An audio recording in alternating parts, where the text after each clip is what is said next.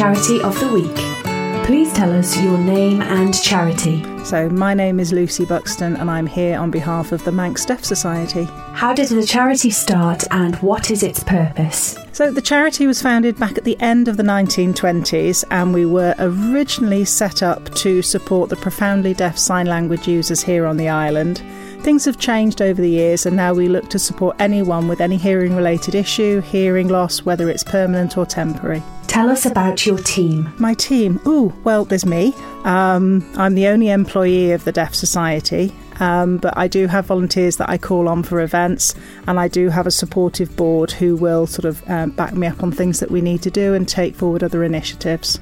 Who is the charity for? Well, primarily we're here to support people with issues with their hearing, so that could actually be for probably 1/6 of the Manx population. We do support people here on the island, but we also look to support not just the person who's having an issue with their hearing, but also their family, friends as well, maybe work colleagues.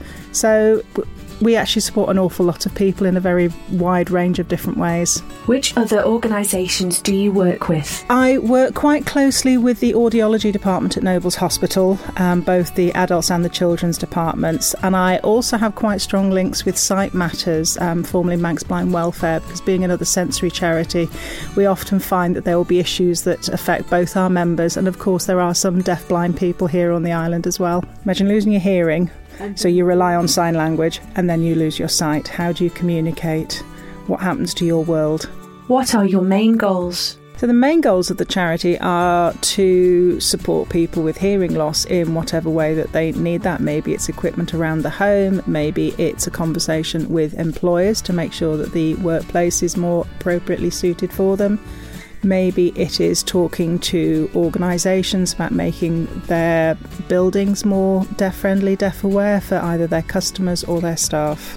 How do you see the charity developing over the next 5 years? We have found that over the past few years, as we've become a charity that supports people with hearing issues rather than just sign language users, we are finding more and more people are coming to us asking for help, assistance, and that is never going to decrease. Hearing loss affects 1 in 6 of the population.